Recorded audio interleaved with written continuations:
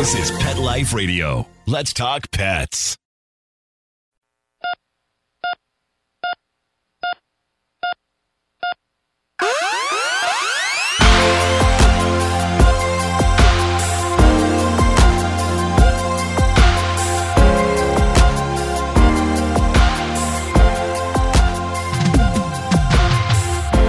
Welcome to ER Vet on Pet Life Radio. I'm your host, Dr. Justine Lee, and I'm a board-certified emergency critical care veterinary specialist and toxicologist. Thanks for joining us. Today, you guys are in for a treat. We're going to be speaking with Dr. Lisa Radasta, who's a board-certified veterinary behaviorist and veterinary mom. And she's one of only about 90 board-certified veterinary behaviorists in the world. So you definitely want to tune in to learn about all things behavior when it comes to your dog or your cat. We'll be right back after these messages. Take a bite out of your competition. Advertise your business with an ad in Pet Life Radio podcasts and radio shows. There is no other pet-related media that is as large and reaches more pet parents and pet lovers than Pet Life Radio. With over 7 million monthly listeners, Pet Life Radio podcasts are available on all major podcast platforms, and our live radio stream goes out to over 250 million subscribers on iHeartRadio, Odyssey, TuneIn, Stitcher, and other streaming apps. For more information on how you can advertise on the #1 pet podcast and radio network, visit PetLifeRadio.com/advertise today. Let's Talk Pets on PetLifeRadio.com.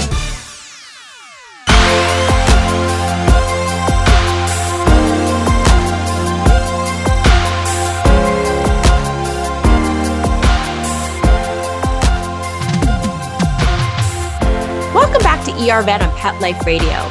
Today, we have Dr. Lisa Radasta. Dr. Radasta, thank you so much for joining us today.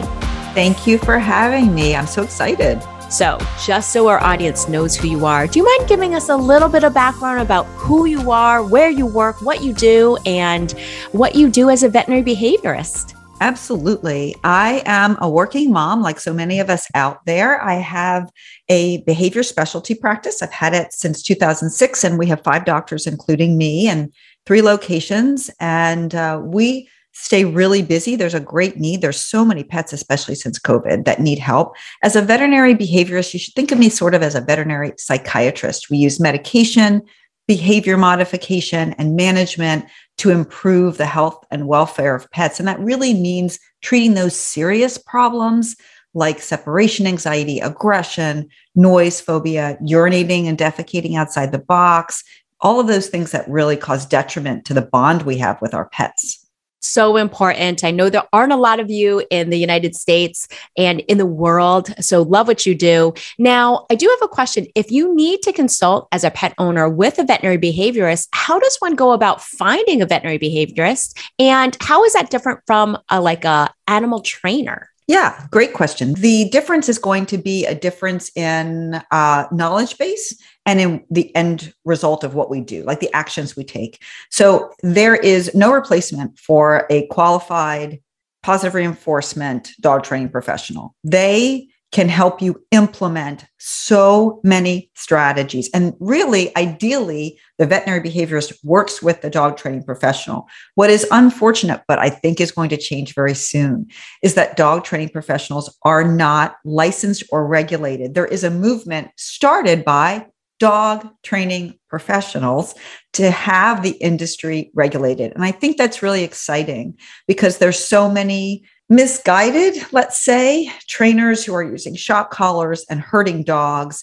And I'm so excited to see kind of a standard of practice. So if you have a dog who needs obedience help, if you have a cat, there's cat trainers too, by the way, who has unruly behavior that isn't interlaced with fear, anxiety, or stress, you're going to go to a dog training professional. You're going to first start with your veterinarian and ask them if they know someone. And then you can go to my website, And you can find a handout and a link to another website with another handout telling you how to find a good dog trainer in your area, not giving you names, but giving you the questions to ask.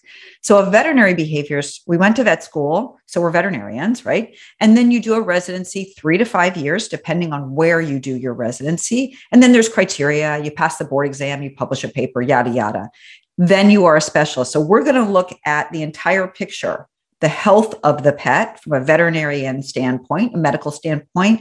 And we're also going to look at the emotional wellness of the pet. We're going to use diagnostic tests, physical exam, and then we're going to use management, behavior modification, medication to alter the behavior of the pet. And the veterinary behavior should work as a team with your vet and with you and with the dog training professional, with your pet at the center of that team. You say yada, yada, but publishing a paper is very difficult. So it's actually quite hard to get a publication, do a research study, publish it in a peer-reviewed scientific veterinary journal. So she says yada, yada, but it was a lot of work for everyone to become board certified. All right. So great information. My general quick tool, and please correct me if I'm wrong, but like with animal trainers, specifically dog trainers, I always say, make sure, please, avoid one that uses negative reinforcement or physical force or pinch collars or choke chains or things like that. So when in doubt, you always want to do your research appropriately, and you want to go train your dog.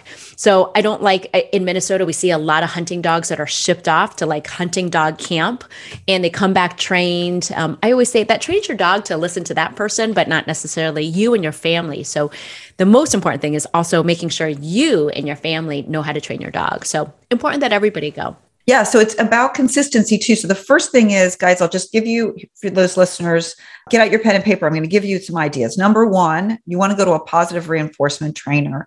Here's why. Well, first of all, who wants to hurt their dog? Like, that's weird, right? Why would you want to hurt your dog? I don't tell my daughter when she was little, stick your finger in that light socket. So then when you get shocked, you won't go, right? Really? Who? Oh my God, who would do that? So we don't want to use things that hurt our pets. Number two, positive reinforcement in head-to-head trials, positive reinforcement is more effective. So why would you avoid the more effective way of changing behavior when compared to more negative ways? So physical force. Okay, so that's number one. Choose that type of trainer. Number two, your trainer should have a certification. Certifications are voluntary. So that means your trainer went out of her or his way to learn more. I love that. I love saying, I don't know it all, right? I want to learn more. I want that person on my team because they're going to be up to date. They should be going to continuing education. Ask them, when's the last time you took a seminar, right? Don't you want a professional who's learning the latest and greatest and who's energized to try these new things with your pet? You're also going to ask them if they guarantee results. If they say yes, just hang up the phone, get in your car and make a U-turn and go home. Because there is no living being, no human being who can guarantee that another entity will behave in a certain way. I cannot guarantee my own behavior in 8 hours, as my husband will attest. He thinks he can guarantee my behavior. But if you can't guarantee your own behavior, certainly you can't speak for someone else. So those are just 3 tips that you can use to find a good trainer. Wonderful. Thank you so much.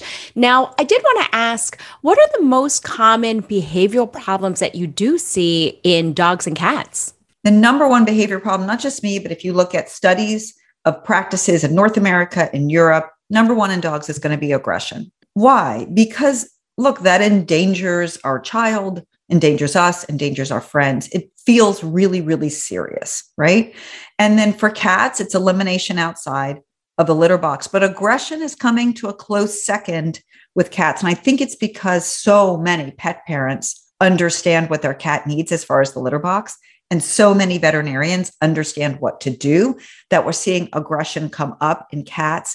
And cats, although beloved, and I'm not sure, you might know better than I do, at one point they outnumbered dogs in the US as pets. They're beloved. We collect them, 3 and 4 and 5 cats, but we don't understand them. And that is contributing to aggression toward us the pet parents, which causes cats to get relinquished to shelters. It's a never ending kind of cycle. Yeah, it's so frustrating because I feel like so many animals, so many dogs and cats are surrendered to animal shelters because of behavioral issues, and with the right environment, with the right training, making sure they're set up for success. I do feel like we could diminish seeing animals even at the animal rescue or animal shelters out there. So definitely a hard point out there. Now, what are the top 3 don'ts for pet parents? You mentioned the top behavioral problems that you end up seeing, but what are some things that pet parents definitely should not do when it comes to the behavioral health of their dog and cat? Yeah. So you should not assume that your sleeping dog or cat wants to cuddle with you. This is a very common bite situation. Let sleeping dogs and cats lie. If an animal is relaxing, leave it alone. I know they're cute. My cat is right over there. He's lying on top of my husband's computer and he's totally cute. But petting him startles him, right? While he's sleeping. And if you just think about yourself, if I'm sleeping, leave me the heck alone. I want to sleep, take my nap, right? That's number 1. Number 2, do not assume that your pet is acting out of spite or that they know that you don't want them to do that. This is a common misconception. My dog knows how to sit, but when I asked him to sit, he just wouldn't, right? Well, here's my thing. If he knew how to sit and you were doing your job of giving him a treat after he sits or tossing the ball, why wouldn't he sit? Is he just like not smart enough to know that you're going to toss a ball? Is he trying to be spiteful? I mean, no, you didn't teach him completely that behavior. And what I try to draw the analogy of a test, right? My daughter, when she was in 4th grade, didn't get an algebra test. Why? She wasn't taught algebra. She was tested on what she knew. So how does that translate to a dog pet parent? You teach your dog to sit for his food bowl. Good. I love that little bit of impulse control. Your friend comes over, who he loves. She knocks on the door. He's barking. Rah, rah, rah, rah. I'm so excited. Oh my God. Oh my God. And you say, Fido, sit. And he can't sit. Why? Because you never taught him in that situation to sit. So then what are you going to do? Fido, sit, sit, sit, sit. Well, now he's like, why is she acting like such a fool? Oh my God, she's scaring me. Now you've caused conflict. You have caused a behavior problem. You expected of your dog what you never taught him. And now you're upset with him for doing something he didn't even know that he shouldn't do. Okay, so do that. Number 3, people aren't consistent. Don't be inconsistent. So what does that really mean? It means that, here's an example. My kiddo, 14, I'm mom, structure mom. So she's doing homework. It's late at night. I say, okay, where are you at? Let's write everything down. Okay. What do you have left to do? How many hours do you think that'll take you? And okay, so then finish it out, hammer it out. You can do it. Go, go, go. My husband walks up. I leave the room. He walks up and he goes, my husband's very relaxed. He's like this. He goes, you should take a shower now. Why don't you stop doing your homework and go take a shower and then come back to it? Now, my daughter's 14 and she's lived with my husband and I her whole life. So she's like, my parents are whacked out. I'm just going to do what I want to do. But dogs don't know that. So for example, here I am, I'm on the couch watching TV and Maverick walks up, my dog, and I'm like, no, you know that you are not allowed on the couch. Don't even, come on. But when I'm not there, Maverick's on the couch with my husband. That kind of inconsistency causes dogs to develop conflict and frustration. And the more you read, if you're out there reading on the internet, conflict and frustration cause serious behavior disorders. The dog's like, when is it right? When is it not right? Why are you upset with me when just 10 minutes ago I was on the couch with dad? So everybody needs to be on the same page. And this all applies to cats, you guys. I'm using dog, but it all applies to cats. Not only dogs and cats, but also children. Yes, I know. My daughter's like, you two are whacked out. Thanks for your advice. I will say we are both working moms. I also have a son, a toddler son. And when I was doing like a mom's group, everyone probably thought I was crazy because I associate a lot of childbearing with dog training. There's a lot of similarities. Yes. Oh my gosh. Tons. And my husband even said to me, because I didn't know how to I just didn't know how to, once they get to be teenagers, they're just aliens. And I just didn't know how to navigate a situation with her. And I was standing there in the kitchen. I remember trying to figure it out. And he goes, what would you do if it was an aggressive dog? I was like, good is point. this what it's come to? Really? Way to prepare me for teenage years. I love it. All right. So we talked about the 3 don'ts. What are your top 3 tips for pet parents to help their pets live their best lives? Yeah. Number 1 tip, love your pet for who they are. So when I had my daughter, I was militant working mom. I didn't allow any dolls. And I read these books about how Disney harms people, which it doesn't, right? But I was like, militant. And I didn't allow all these things. And I thought she would never love a princess. Well, of course, she loved princesses, right? Like a lot of little girls do, despite my militant attitude. And that was a moment where I had to really think about, who are you going to be? Are you going to love this kid for whoever she is, for real and for true? Or are you going to try to make her into what you want her to be? I chose to love her for who she is. She is a militant feminist now at 14. She's morphed into that, but not because I made it, because she chose it. So how does that apply to my animals? It applies really well to cats.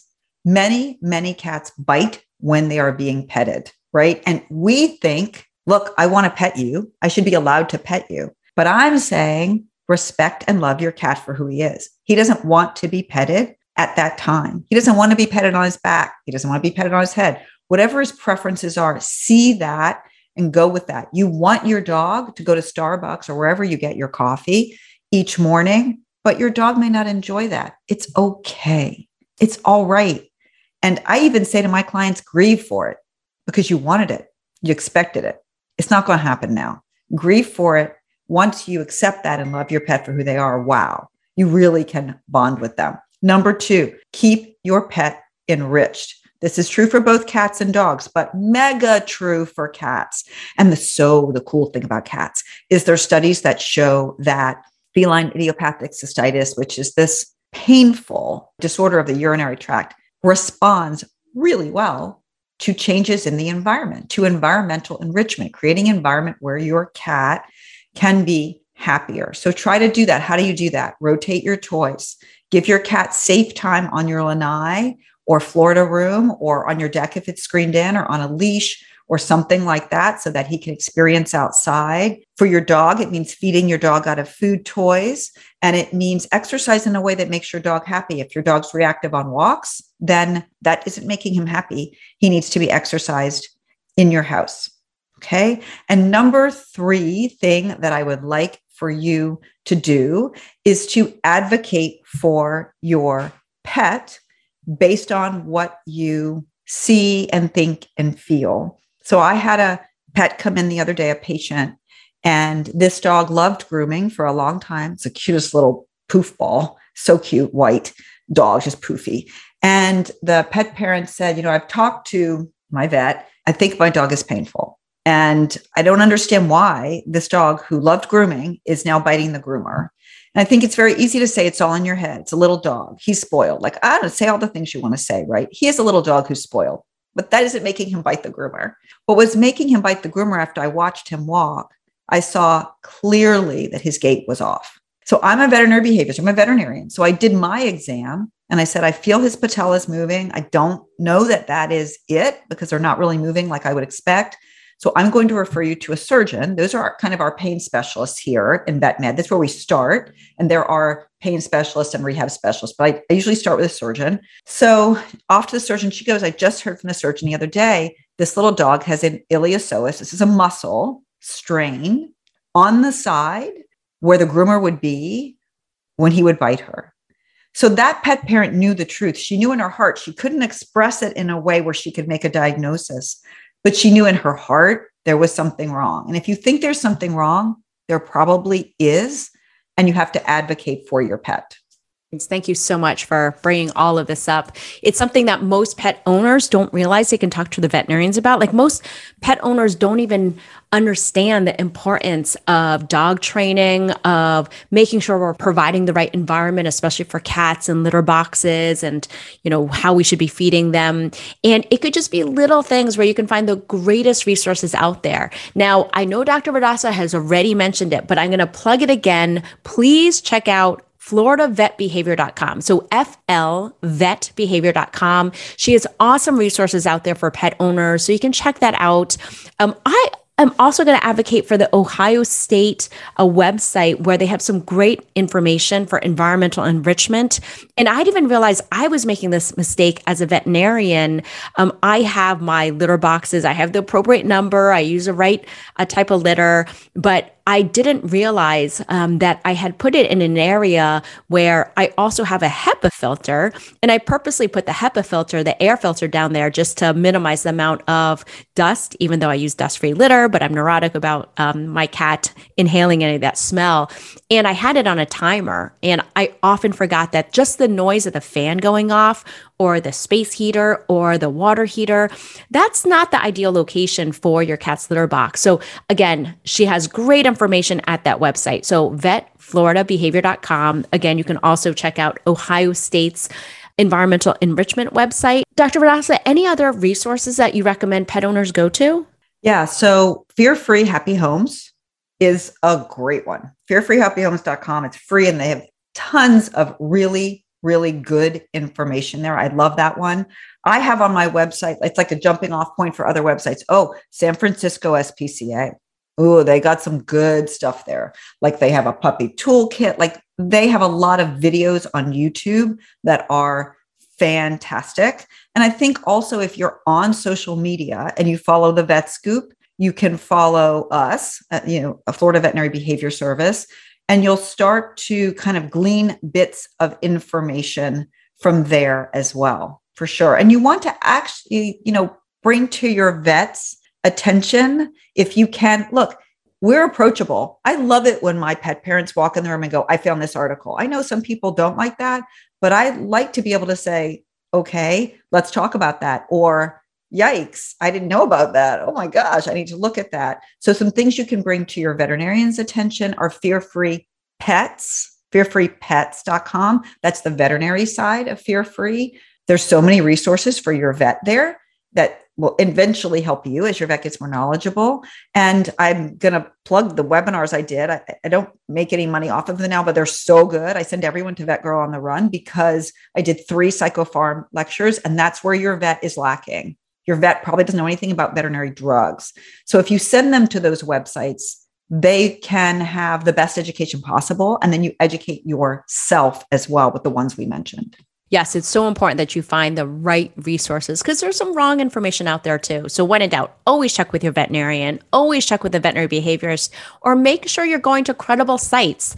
Again, the ones that Dr. Radassa mentioned, .edu websites are also great. .org websites are often very, very solid. So when in doubt, you definitely want to do that. And I should mention, both Dr. Radassa and I are members of Vet Scoop, and Vet Scoop's a group of leading veterinarians who provide a real talk resource for pet advice that you can trust. So again, you always want to find trustworthy, medically accurate information out there because unfortunately there is some erroneous information. We'll continue with this really important topic right after these messages from our sponsors. Molly, here's your dinner. Zeus, that's not your food. Don't let that happen to your precious cat. Elevate your cat's eating experience with the Cat Tree Tray. The Cat Tree Tray keeps your cat's food off the floor and conveniently located on the cat tree. It's the perfect way to eat. It's a beautiful wrought iron tray that easily attaches to your cat tree and keeps dogs and other critters out of your cat's dish. A must for multi-pet households. There's a 6-inch tray for large bowls and a 4-inch tray for smaller bowls. Purchase your Cat Tree Tray today. Go right now to cattreetray.com. That's cattreetray.com. cattreetray.com. Let's talk pets. Let's talk pets On Pet Life Radio. Pet Life Radio. PetLifeRadio.com.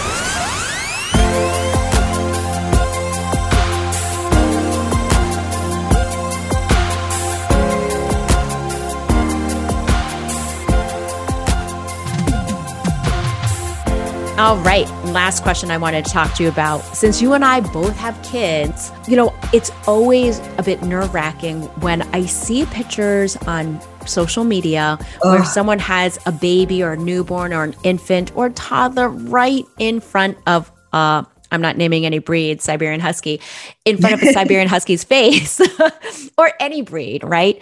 And I will say I'm a huge advocate of adoption. I absolutely love pit bulls. I have them only as puppies when I get them so I can train them appropriately. But I will say I was a little bit initially concerned when my son was about 15 months and just starting to walk. My dog did have some issues. What is the best way to introduce a child to your dog or a cat? Thank you for this question, because the most common human being bitten are kids. Every study, they keep doing them again and again, same result, kids. We are seeing now in the most recent study I read, elderly, but they get bitten in a different place. Kids get bitten in the face, right? They're short, they're going in for the kiss or the hug, and that's when they get the face bite. So here's the thing. Number one, your dog has like 18 years to get to know your kid. The moment you walk in, please do not shove your baby in your dog or cat's face. They've got a lot of time to get to know them. First impressions are so important. You never get a second chance to make a first impression. So let's not make it scary. So the first thing you'll do when you come home with your little one is you will just do your baby thing. Take care of your child, say hello to your dog. If you have someone to help you, a partner or your mom or your sister or whatever, to take the dog on a walk and then come into the house together, that's great. Let the cat come out when they're ready to come out. If the dog wants to sniff the baby and this is a completely safe dog, I might allow it. I'm really not into that because as a mom and as a vet behaviorist, I have seen the worst. I remember a dad, it so struck me. He cried in the exam room. He held up a picture of his son's face. And it's hard for me now to keep it together because his emotion was so strong. Talk about emotional contagion. It really affected me as a parent because he thought he could trust, quote unquote, that's the word, trust his dog. But the truth is that dogs get scared of the things that kids do. They're erratic. They shove their faces in the dog's face, right? So we want to just keep our distance, reinforce the dog for being calm. If your dog is really excited to see your kid, I'm feeling good. If your dog is indifferent, that is bad. Indifference equals bites later in a lot of cases, okay? So people will say to me, my dog was fine until. He wasn't fine. He was indifferent. You're either happy or you're not. So that is something we want to look for. Kids are little and they look like blobs and they sit in their bucket chairs and we carry them around. Then they start to crawl and then they can encroach on a dog or cat space. Then we say they walk, but they don't. They go from crawling to running like a bat out of hell at everything and climbing on everything. And that's really scary. And that's when the bites begin. The dogs and cats will usually start by running. We as parents don't watch our kids well enough and they end up getting bitten. So we want to know that progression. We want to look for indifference. We want to prepare our dogs well and our cats for the oncoming, the baby who's going to be entering the house. And how do we do that? Family Pet. Oh my gosh, if I forget this, I'm going to be so upset. I believe it's Family Pet. They are an excellent resource. And I can get to Justine. I can get you the resource to put in the show notes or whatever. They're really your first resource. And they have certified trainers who can come out to your house to help you prepare and introduce. And here's what I want to tell you finally about this. Well, there's two books. There's Doggy's Do's and Don'ts from Emily Levine. And there's Nikki Tudge's book, Tudge. It's like the comprehensive guide to dog and child interaction, something like that. It's got a long name. You'll find it on Amazon. There's also Colleen Palar's book, Pelar. Get those three books so you can prepare your kids. And this is the final thing I'll leave you with, really and truly, is that your dog or cat should not have to tolerate misbehavior from your child, right? So it's not okay. It's not a badge of honor to say, my little child, I'll just use my daughter's name, Isabella, pulls on Maverick's tail and he doesn't react. That's not a badge of honor. That is a badge of shame for you, okay? Who wants to have their tail pulled? Nobody. Now, we can't always control our kids because they're wild things, right? And they don't have the cognitive ability to even understand half of what we're telling them. and they don't have impulse control. But it is our responsibility to practice proactive supervision and separation and protect the animals from just our kids' lack of knowledge, if that makes sense. And I really advocate for people, when in doubt, talk to a veterinarian, talk to a veterinary behaviorist if you're concerned, because we always want to make sure we make that adjustment, whether or not it's to a new dog, a new cat, a new child, as seamlessly and happy as possible, just because we want to keep everyone in the environment. And I hate for a pet to be surrendered when it could have potentially been worked on in the beginning to make it a more seamless process. Yeah. And if you're at that point, right, seek help. If someone judges you, shame on them. Seek help, because I know that anyone who thinks about relinquishing their pet is troubled. It's hard. It's traumatic. There is always an answer. Like totally, I'm telling you, always an answer. Agreed. You know, it was so interesting when James was born, someone who was an acquaintance said to me, "Oh, are you going to surrender your dog?" I was like, "No, God, no. Why would I do that?" It wasn't that they don't have pets, so they just didn't understand the concept at all. But when in doubt, there's always a behavioral modification. And, it was a seamless process. We had a couple of hiccups, we had a couple of bumps, but thankfully everything ended up working out. But it just makes me cringe when I see those pictures on social media. And there's so much we can do just to make sure kids aren't getting bitten. That's very traumatic for the child, obviously for everyone involved. So we want to make sure to minimize that. Yeah. Dr. Radasta, any last thoughts that you want to leave with us? I guess I want to leave you with, look, pets are people too. They need to be emotionally well and healthy. And I want you to really look at your pet and see if your pet has the healthiest, happiest life. And if not, go to your vet, because there's always solutions to every problem. Love it. Thank you so much for all that you do. And again, for being on our show today. I know our dog and cat owners out there loved it. Thank you so much for having me. I really appreciate you bringing this to everybody's attention. Thank you. Well, that brings me to the end of today's show. Find me at drjustinelee.com, on Facebook or Instagram at Dr. Justine Lee, or email me your questions at drjustine@petliferadio.com. With that, we're out of time. And again, we want to give a huge shout out and thank you to Dr. Lisa Radasta and Mark Winter, our producer, for making this show possible. See you at the next episode. Let's Talk Pets, every week on demand, only on PetLifeRadio.com.